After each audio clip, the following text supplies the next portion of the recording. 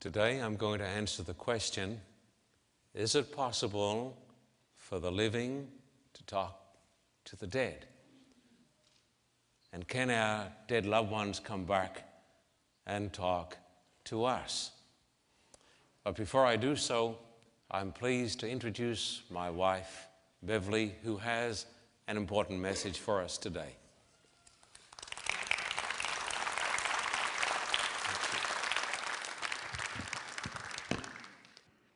In a recent Time magazine, I read something that quite honestly disturbed me. It was a description of the latest family comedy shows on television. The article said, the non-normal or non-traditional family has become the norm in the new family comedies. Gone are the days of the Huxtables and the Little House on the Prairie. These new so-called family shows present so many alternative lifestyles, one is left wondering, what is normal anymore? What does a parent do if you find your children watching one of these kind of shows? I like what a young friend of mine did. She quietly and calmly turned the television off and then told her children why it wasn't good or safe to watch that particular program. She also told them the importance of never hating people who think or live differently to them. I think that was a wise mother, don't you?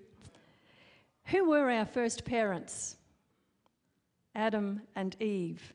Not Adam and Steve, and not Sally and Eve.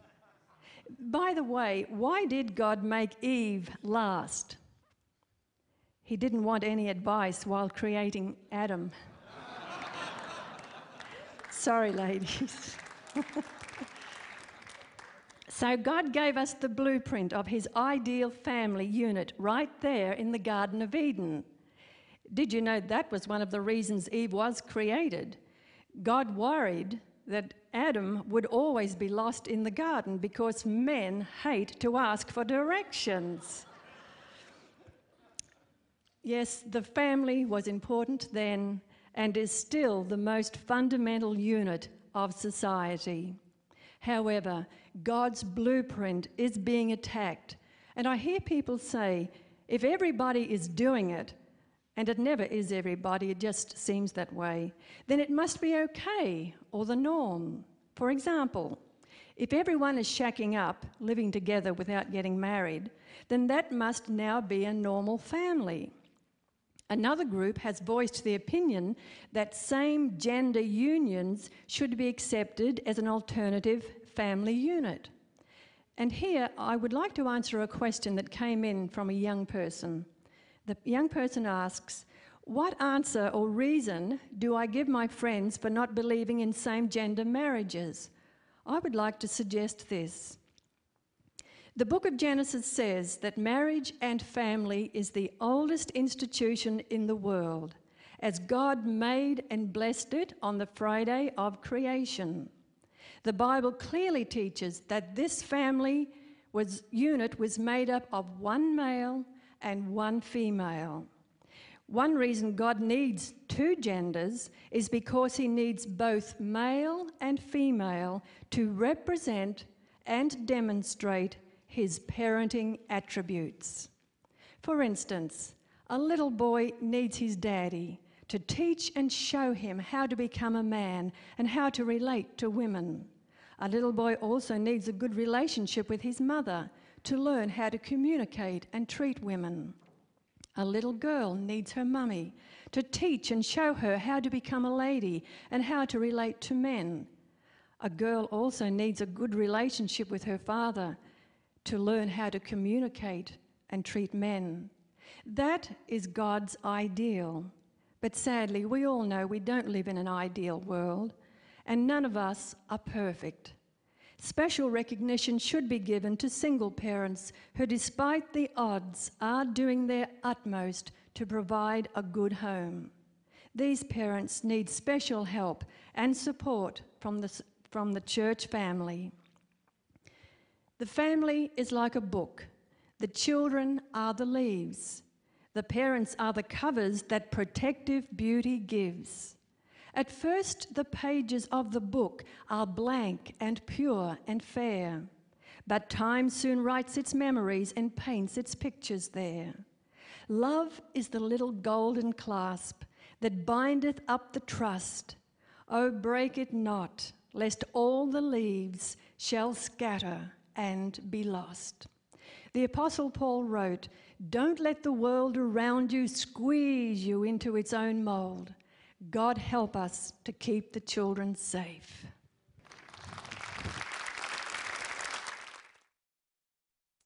We're very glad today to welcome you to the Carter Report. This is one of the most important meetings in the series. Today, I'm going to talk about the state of the dead. Where are the dead? Is it important to know this? Tremendously important. Why? Because of all the different points of view and the different religions. Just down the road, we have our friends, the Mormons, in fact, right next to us. The Mormons believe that Joseph Smith, whom they believe was a prophet, was contacted by John the Baptist. Their whole faith is based upon the doctrine that the dead are alive. All of Mormonism, we have some wonderful friends in the Mormon faith.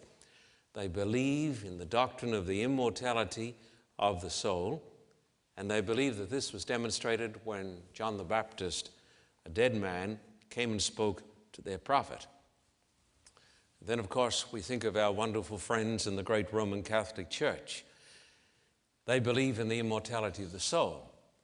They believe in the communion of the saints, not only here, in the church down here, but they believe that there's a church up in heaven, not talking about the angels, but talking about the spirits of the dead.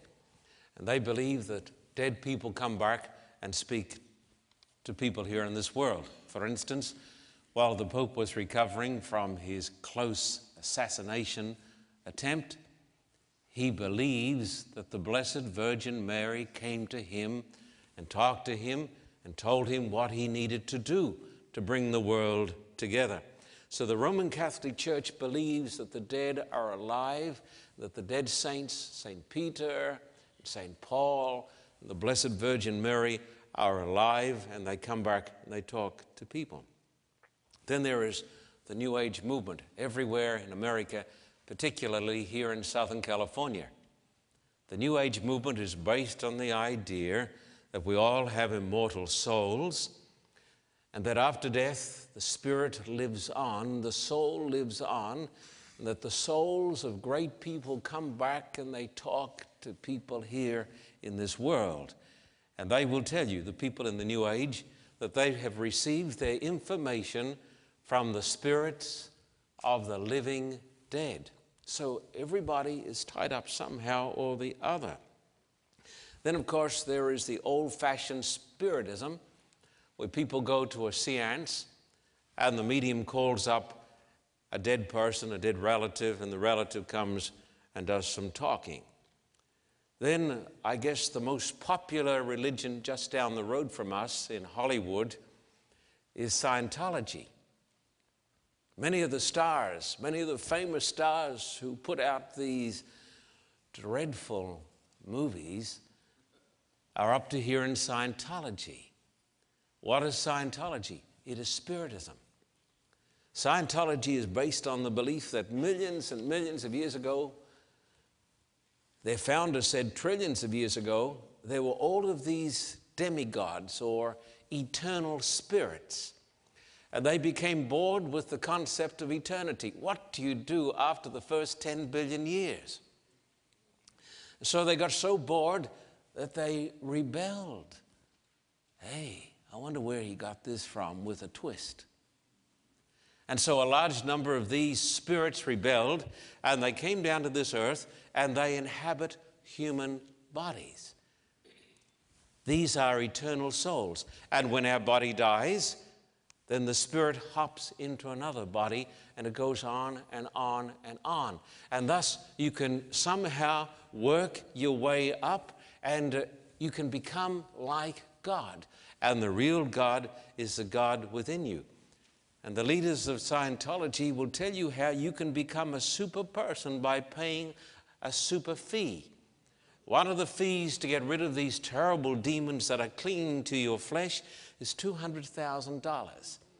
It is a wonderful business. Of course, it's been outlawed in many parts of the world, but it is based on the doctrine of the immortality of the soul.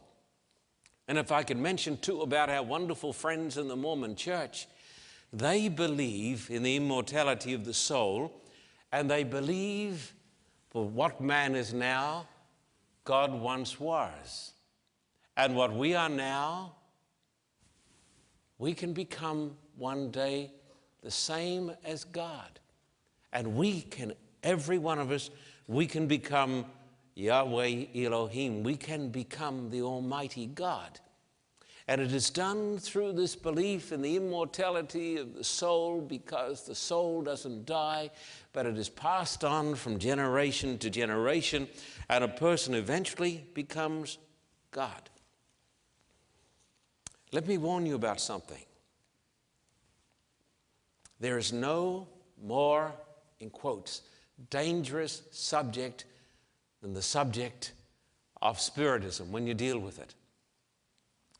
If you are tied up in any of these religions that has a tie-in with Spiritism, it's going to be almost impossible to reach you because of the overwhelming influence of Spiritism. It can be done through a greater spirit, and that is the Spirit of the living God. But there's something that we all must recognize and accept today, that there's only one authority to find truth, and that is the Bible. Not the Book of Mormon, not the writings of some prophet, not the writings of the leaders of Scientology, none of those things. My authority is the Scriptures. I want you to take your Bible now and turn with me to Isaiah chapter 8 and verse 19 and 20. Isaiah chapter 8 and verse 19 and 20. And I'm reading from the New International Version. Some people say, why do you use the New International Version? Why don't you use the old King James Version? I do use the King James Version. It is the Bible of my mother church, the Church of England. And it was translated, as you know, in 1611. It is a wonderful translation, and so is the New International Version. There are many, many wonderful versions. And we should not quarrel over what version you're going to use. What we should do is to get people to read any version they've got, because it is still the Word of God. Please notice Isaiah chapter 8, verse 19 and 20. When men tell you to consult mediums and spiritists who whisper and mutter, should not a people inquire of their God? Why consult the dead on behalf of the living? To the law and to the testimony, if they do not speak according to this word, they have no light of dawn. As the King James Version says, if they don't speak according to this word, there is no light in them. Now today, we're going to use a tried and wonderful method of discovering truth. And this is the method of simply asking questions and receiving answers from the Bible. And the first question we need to ask and answer is this, and I want to say this to my Mormon friends, my Roman Catholic friends, my friends in Scientology, all those people who are mixed up in Spiritism in one form or the other. Here is the question: does man have an immortal soul? How a person answers that will determine what he believes. Does a person have an immortal soul? It is an interesting thing to discover this, that all of the great religions in the world, the ancient Assyrians, the Babylonians, the Egyptians with their pyramids, the Greeks, the Romans, the Roman Catholics, the vast number of Protestants, the Buddhists, the Hindus, people in Scientology and Mormonism, all of the great religions in the world believe in the doctrine of the immortality of the soul, with one exception. one exception, and that exception is the religion of the Bible. The Bible does not believe in the immortality of the soul. I want you to take your Bible and turn with me now to 1 Timothy chapter 6 and verse 14 to 16. And there are Bibles in the seats in the front, and I want you to see this. It's important that you turn to these texts. When I have people come to my meetings, if I can get them to turn to the Bible, I know that there is wonderful hope for them. But if I cannot get people to turn to the Bible, I know that they are sitting ducks for deception. So please turn to the text. 1 Timothy chapter 6, 14 to 16. 1 Timothy chapter 6, 14 to 16. The Bible says, I charge you to keep this command without spot or blame until the appearing of our Lord Jesus Christ, which God will bring about in his own time. God, the blessed and only ruler, the King of kings and Lord of lords, who alone is immortal. My friend, that should settle it. I should not need to turn to another passage.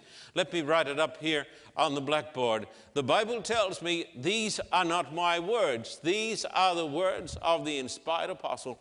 The Bible says, God alone. That means by himself, nobody else. God alone is immortal. Therefore, if God alone is immortal, the teachings of Scientology are false, because there are not immortal souls and there are not immortal spirits.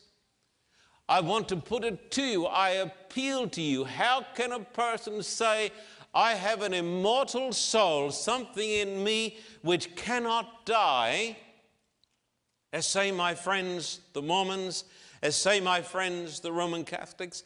How can a person argue like this when the Bible says God alone is immortal? I do not believe in the doctrine of the immortality of the soul, because the Bible says God alone is immortal. That is the teaching of the Word. And when I turn to other passages in the Bible, such as I find in the New Testament and in the Old Testament, and particularly in the ancient book of Job, I read the words, for instance, in Job 4:17, man is mortal.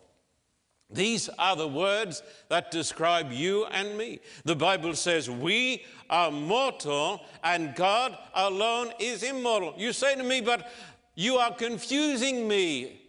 No, I am not confusing you. I hope I am showing you the unconfused truth. I ask you simply to, with an open mind, to consider the evidence. Now, the Bible tells us that we are mortal, but one day we are going to get immortality. 1 Corinthians chapter 15, 51 to 54 is the passage. Matthew, Mark, Luke, John, Acts, Romans, Corinthians, 1 Corinthians 15, 51 to 54. And it tells us when we get immortality. Listen, I tell you a mystery. We will not all sleep, but we will all be changed in a flash, in the twinkling of an eye, at the last trumpet. For the trumpet will sound, the dead will be raised imperishable, and we will be changed. For the perishable must clothe itself with the imperishable, and the mortal, and the mortal, and the mortal with immortality. When the perishable has been clothed with the imperishable and the mortal with immortality, then the saying that is written will come true, death has been swallowed up in victory. The Bible tells us that God's people get the gift of immortality one day. So immortality is given as a gift. In reality, the Bible says, when Jesus Christ comes back and the dead are raised. The Bible says, this mortal. But if you have an immortal soul, how could the Bible say this mortal if you are immortal? The Bible says this mortal, that is us, one day God is going to clothe us with immortality. Therefore, if we are going to get immortality when Jesus comes, it is proof that we don't have it now. It is proof that the doctrine of the immortality of the soul is nowhere taught in the Word of God. What is the soul? People say, many theologians have said, but less are saying it today. For instance, the doctrine that because we have an immortal soul, man is going to be tormented through all eternity, burn and burn and burn and burn for millions of years, is going out the window and into the trash heap of history. It is being relegated there by no less people than preachers like Billy Graham. Billy, that red-hot evangelist, doesn't believe in eternal torment? No. He says he thinks he was wrong. Well, if he was wrong on that, he can only be wrong on that if he gets right on this. Because if you have an immortal soul and if it goes into fire, then of course it's going to live for all eternity and burn and burn and burn and burn and burn and burn and burn with screaming and crying. What sort of God is that? As one man said, then God's the devil. It's true. What is the soul? Well, people say this is a body, and the body is a shell, and inside the body there is a thing that cannot die. It is the soul. The Bible talks in the Old Testament about nephesh kaya, a living soul. The Bible says in Genesis 2 and verse 7, the Lord God formed man. You can turn to it. Genesis 2:7. The Lord God formed man of the dust of the ground. We are made out of dust. We come from dust, we go to dust. The Lord God formed man of the dust of the ground and breathed into his nostrils the breath of life, and man became a living soul. You are a living soul. It is not as one great evangelist preached. I heard him preach, the Lord God, he said, formed man of the dust of the ground and breathed into his nostrils a living soul. It doesn't say that. It says, the Lord God formed man of the dust of the ground. This is what the Bible says. Genesis 2:7, the book of beginnings that talks about the creation of the human race. The Lord God took the earth, E-A-R, the dust of the earth, and breathed into that body that was made by the hands of a loving creator out of clay. Breathed into that person the breath of life, which is the spirit, the ruach. He breathed into the body, the ruach, the spirit of life that came from God. And the Bible says that became a living soul. You are a soul. But you are not innately immortal. The Bible says in Ezekiel, you can write this down in your notes, Ezekiel 18 and verse 4. Ezekiel 18 and verse 4. The soul that sins, that soul will die. It says that. Ezekiel, you can notice it in your own Bible. I'm going to write this up. The Bible says in Ezekiel chapter 18 and verse 4, have you ever tried to study the Word of God with a person who's tied up with the New Age or Spiritism? I will tell you what happens when you take out a Bible and say, I want to show you these texts. They say, we don't want to see it. Don't show it to us. I have walked around a room with an open Bible pursuing a spiritist who would say, don't bring it near me. I don't want to see it, because this book unmasks spiritism. Ezekiel 18 and verse 4 says, the soul that sins will die. Therefore, the Bible says the soul can die. And for those of you watching on television, get your Bibles and read it. Ezekiel chapter 18 and verse 4. The soul is not immortal. The soul dies.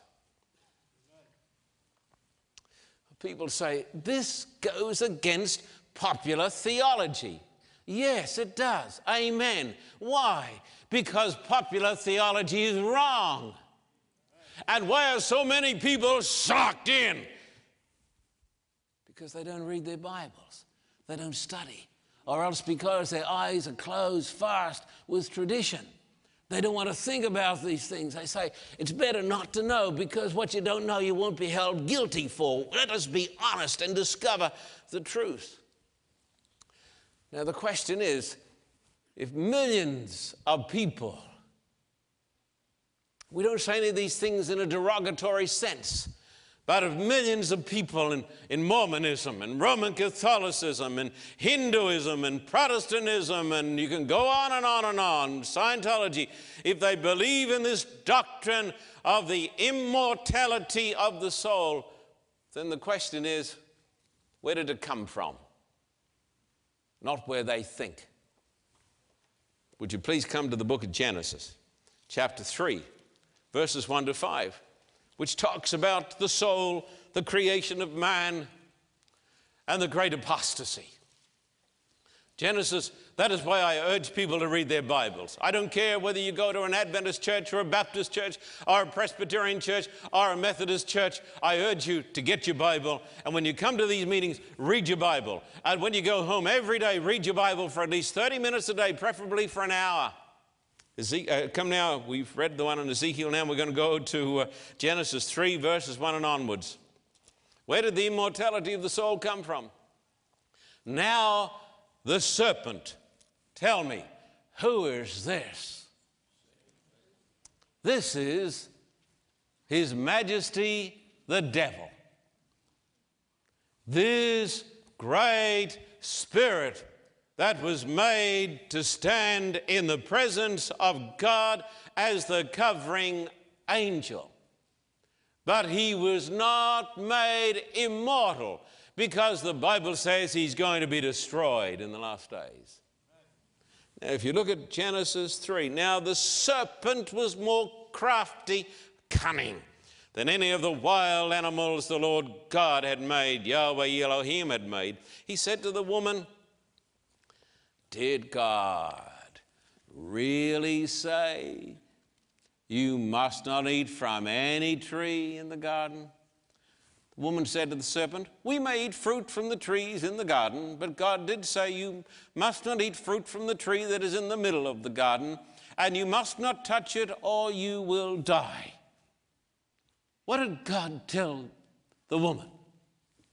If you break the holy law of God, something is going to happen to you. What is it? You're going to die. That's what the Bible says. The wages of sin is death. You must not eat fruit from any tree in the garden. You must not touch it or you will die. Verse 4, you will not surely die, the serpent said to the woman. For God knows that when you eat of it, your eyes will be opened, and you will be like God, knowing good and evil. Every man can become a god in his own right. That's what Scientology teaches. Every man can progress to the place where he is a god with many, many wives and can populate his own universe, says Mormonism. Where does it all go back? To the serpent. You will not surely die, but your eyes will be opened and you will be as gods.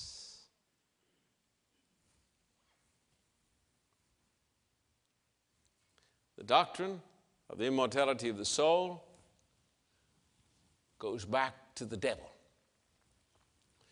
It was taught particularly by the Greeks, who taught that the body was a shell. Much of religious talk today is simply Greek in origin. We got it from Socrates or Plato or somebody else. The Greeks taught that the body was a shell that encased an immortal soul.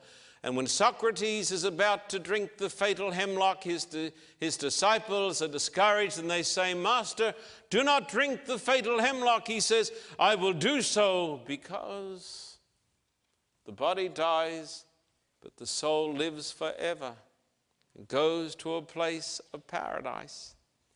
It came passed down to the Romans, and the Romans gave it to the Roman Catholics, and the Catholics gave it to the Protestant world.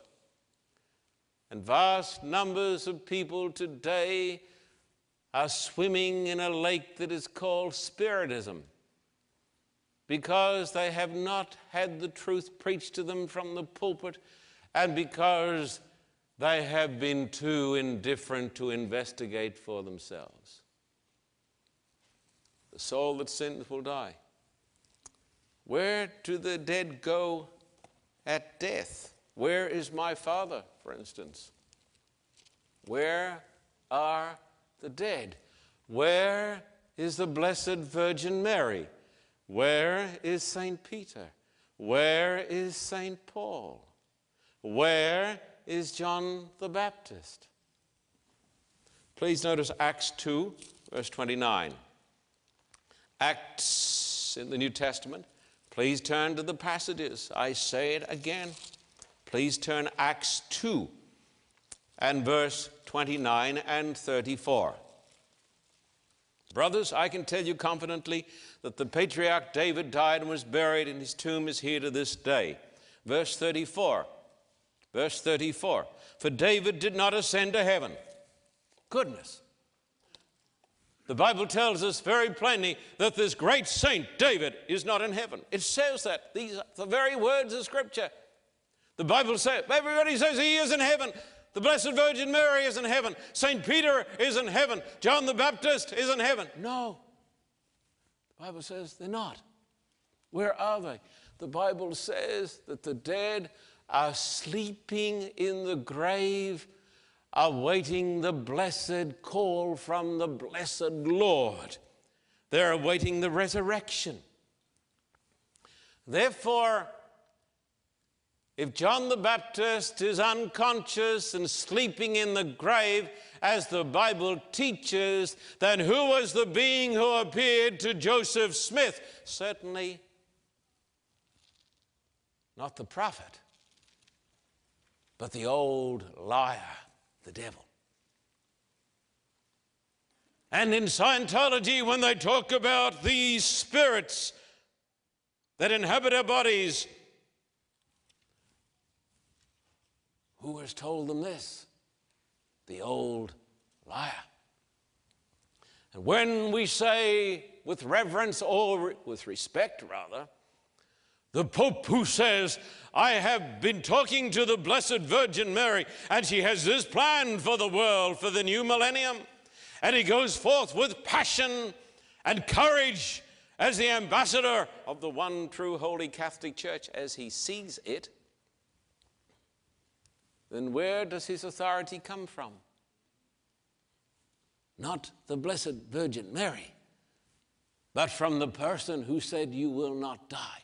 Who are these beings in the seance chamber? They are not the spirits of the dead, but the spirits of deceiving angels.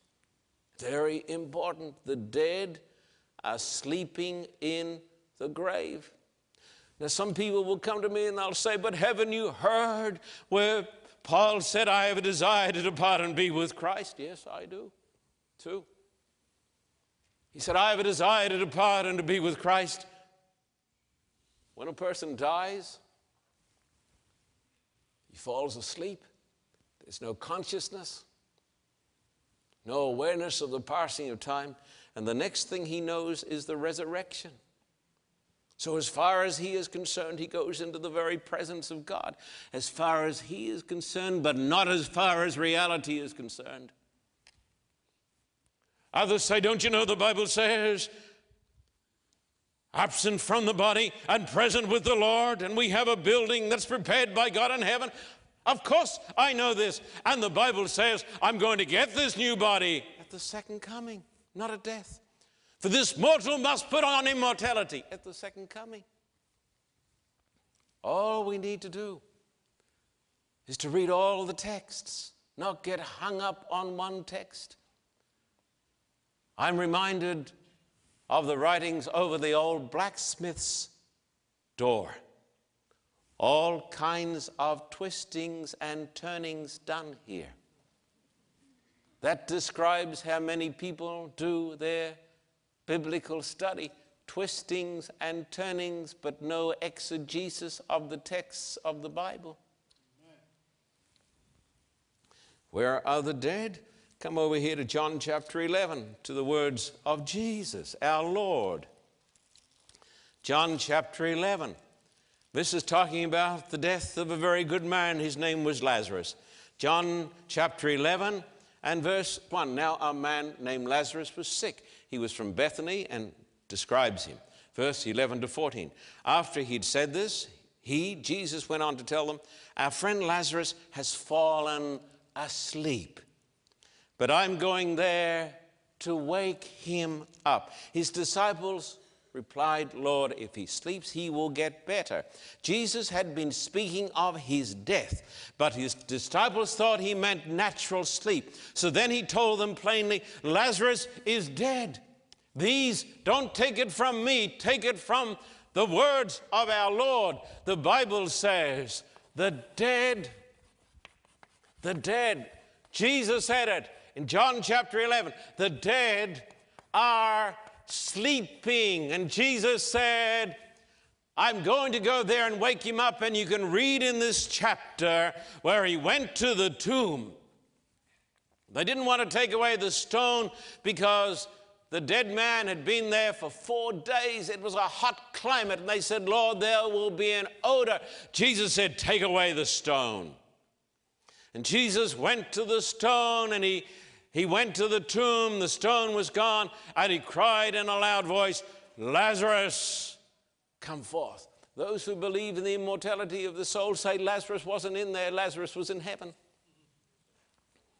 You see, Jesus didn't believe what is commonly taught today. Jesus said Lazarus is in there. He didn't look up into the heavens and say, Lazarus, come on down. He didn't say, Lazarus, come on up from hell, because there are no people in hell right now. Hell is a condition that exists at the very end of the time when God comes and destroys the world and makes it over again. But Jesus went to the tomb and said, Lazarus, come forth. And the Bible says, he who was dead, not the body, just the body, he who was dead came forth. You know where Lazarus was? He was in the grave. What was Lazarus doing? I was watching a great television program with a great television preacher who was adored by millions of people who don't read their Bibles, who sit there and who clap and who laugh and who go to church for the same reason that other people go to bars, to get their kicks and their amusement. It's a social club. And here is this preacher, he's saying, Lazarus, Jesus went to the tomb and brought Lazarus out. And when Lazarus came out, oh, what stories he had to tell about what he had seen in heaven. Nonsense. Lies. Lazarus was sleeping.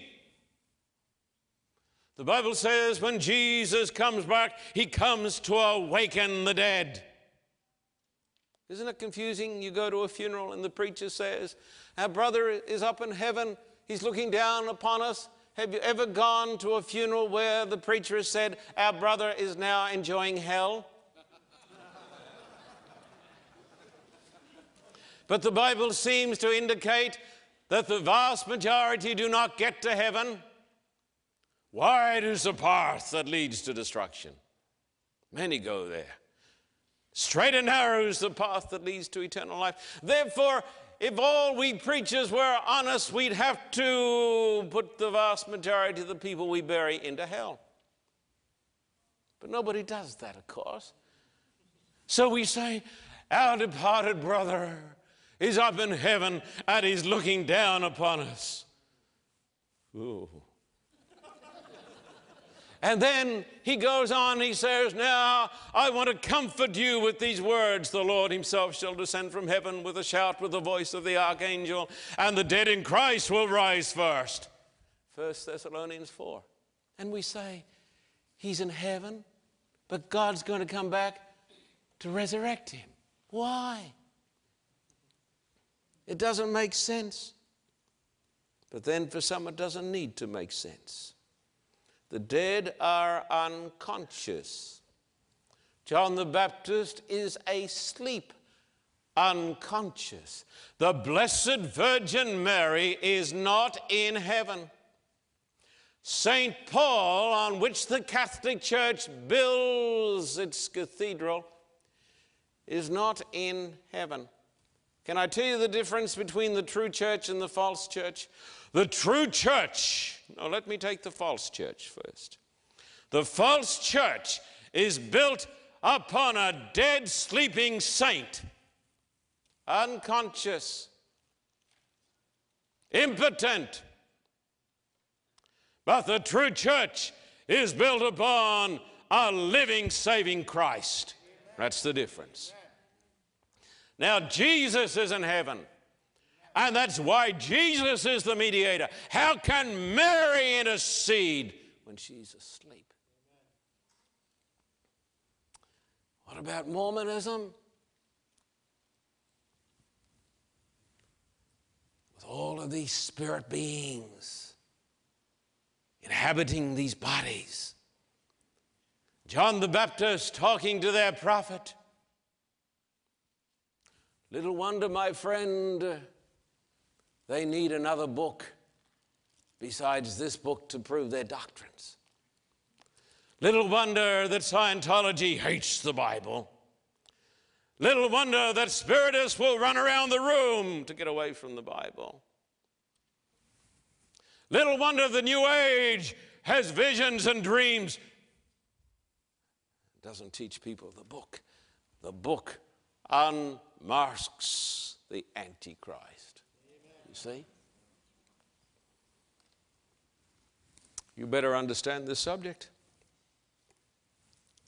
In fact, the Bible says that the dead don't know a thing. Would you come over here to Ecclesiastes chapter 9, verses 5 and 6. That's back in the Old Testament. Some people say, oh, I don't like a text out of the Old Testament. Well, learn to like it, because let me tell you why. It's the only Bible that Jesus ever had. Jesus didn't have any other Bible than the Old Testament. So don't throw away the Bible that Jesus had because it doesn't suit your theology. You better change your theology. Ecclesiastes 9, verse 5 and 6, for the living know that they will die, but the dead, what does it say? Let me write it on the blackboard. Goodness me. The Bible says, the living know that they will die. We know of two things for certain. What are they? Taxes, and death. The Bible says, the dead, the Blessed Virgin Mary, John the Baptist, my father, the dead know nothing. Ecclesiastes 9, people say, but we don't want to hear that as the Old Testament. Why? Because it contradicts your cherished ideas? When the Apostle Paul went out and preached, what do you think he preached from? The book of Romans or the book of Ephesians? Those books were still being written, goodness me. When those apostles went out and preached, they preached from the Old Testament. And they said, all Scripture is given by inspiration of God and is profitable for doctrine. That is the Old Testament. The dead know nothing. What happens when a person dies? It says in Ecclesiastes that the body goes to dust. The spirit returns to God who gave it. The spirit in that context is not the soul. It is the breath of life. God has placed that gift within me. And when a person dies, the body goes back to dust, as we know. The breath goes to God, and the person sleeps until the resurrection. The Bible says that all those who sleep in the dust of the earth shall awake, some to everlasting life and some to shame and everlasting contempt. But those who are wise will shine as the brightness of the firmament and as the stars forever and ever. What about the dying thief? They say, we build our hope upon the dying thief. I would rather build my hope upon the living Jesus. But the dying thief, there he is. He calls to Jesus and he says, Lord, remember me. And Jesus says unto him, truly I say to you, today you will be with me in paradise. But our Lord didn't go to paradise that day, because in John chapter 20, on the third day, on the Sunday when he was raised from the dead, he said to Mary, don't touch me because I have not yet ascended to my Father. I think that's John 20, verse 19. You can read it there. The thief never went to heaven that day because a man would live on a cross for a week. That's why they broke his legs, to put him up again on Saturday night. So how do we understand it? It's simply a case of punctuation. There are no punctuation marks in the Greek language. And when the translators came to this verse, because they believed in the doctrine of the immortality of the soul, they put the comma where it best suited their theology. And in the King James Version and other translations it says, truly I say to you, comma, today you will be with me in paradise. But that is not where the comma ought to be. The comma ought to be placed where the Bible says it should be. And what Jesus said was this, truly I say to you today, as I hang here upon this cross, in all my shame and nakedness, I am still Lord. Today I say to you, you will be with me in paradise. And he will be when Jesus comes. And so can you. And so we ask the question, or questions, what are we going to do with John the Baptist and the Mormons? Recognize it was a delusion. The Pope talking to the Blessed Virgin Mary, a satanic delusion. And people in this great land of the United States, the latest statistics tell us that 65% of Americans believe they've had an experience with a dead person. 65% of you. 2/3. What are we going to do with these experiences? We are going to judge them by the Word of God. And when they say unto you, these things are true because we've seen them, we will answer to the law and to the testimony. If they speak not according to this word, there is no light in them. And we will stand upon the Word of God. Amen.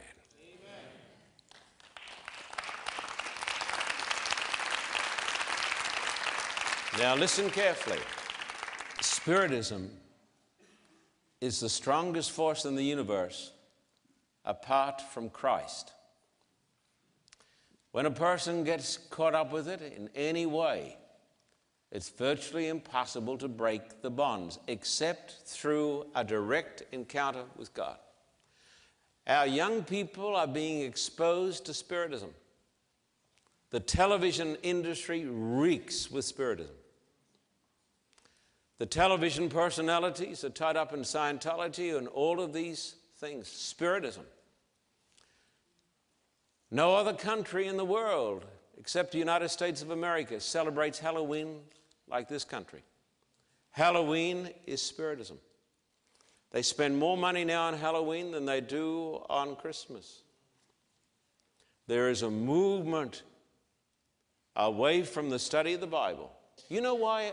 Can I appeal to you? Why I just appeal to you folks to read your Bibles?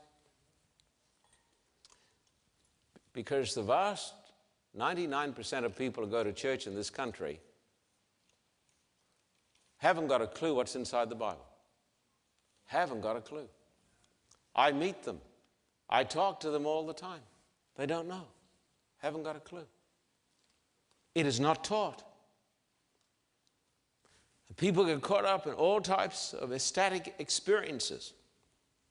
Talking in tongues, the holy laugh, sweeps millions and millions of people. They say this is the proof that God must be with us because we have these experiences. The Bible says in the last days that there's a power that arises that's called the false prophet. And it describes what the false prophet does. It says the false prophet brings down fire from heaven on the earth and the sight of men to deceive those into getting the mark of the beast. You know what this fire is that comes down from heaven? People say, that's the atom bomb. Come on. Can you remember two occasions? The false prophet. Who was the true prophet in the Old Testament who stood for Christ and truth? Elijah. What did Elijah do? He brought down fire from heaven. So the true prophet brings down fire. The false prophet brings down fire. Can you think of another time when fire came down from heaven? Acts 2. Pentecost. Tongues of fire. The outpouring of the Holy Spirit. In the last days, the false prophet is going to have a counterfeit Pentecost. And it's going to be based on the immortality of the soul, messages from the dead, the appearing of saints. It's going to be on television. One of the greatest evangelists in the world, who has an influence that reaches hundreds of millions, said, soon Jesus is going to appear with him on television. Do you know what's going to happen? People are going to believe it. I watched those vast crusades. There's a wonderful spirit in them. It's great singing. I sort of could like it. I do. I like that sort of stuff. But do you know what I noticed? No one has a Bible. Not a soul. They sit there. There's great humor. There's great music. But no one's got a Bible. Why don't they have Bibles? Because they think they know it all. Because they've got some great ecstatic experience and they can roll around and they can shout and do all those things. The most important thing that you can do is to read your Bible and to follow Christ and know the truth. And as I've said to you, like a cracked old record, read your Bible every day. Our Father, we thank you for the plain truth of the Bible. We thank you that one day your people, through Jesus, are going to receive the gift of everlasting life. We have it now, but it's going to become a reality at the second coming, when this mortal puts on immortality and this corruptible puts on incorruption. And then shall be brought to pass the saying that is written, Death is swallowed up in victory. We thank you that the outcome is absolutely, utterly sure. We thank you, our Father, for the wonderful, sweet, precious old gospel. Our Father, open our ears today to hear those words. I want the congregation to repeat after me these words. Lord, remember me when you come into your kingdom. And let me respond on behalf of the Lord to you. Truly I say to you today, you will be with me in paradise. And we all say, thank you, Lord. Amen and amen.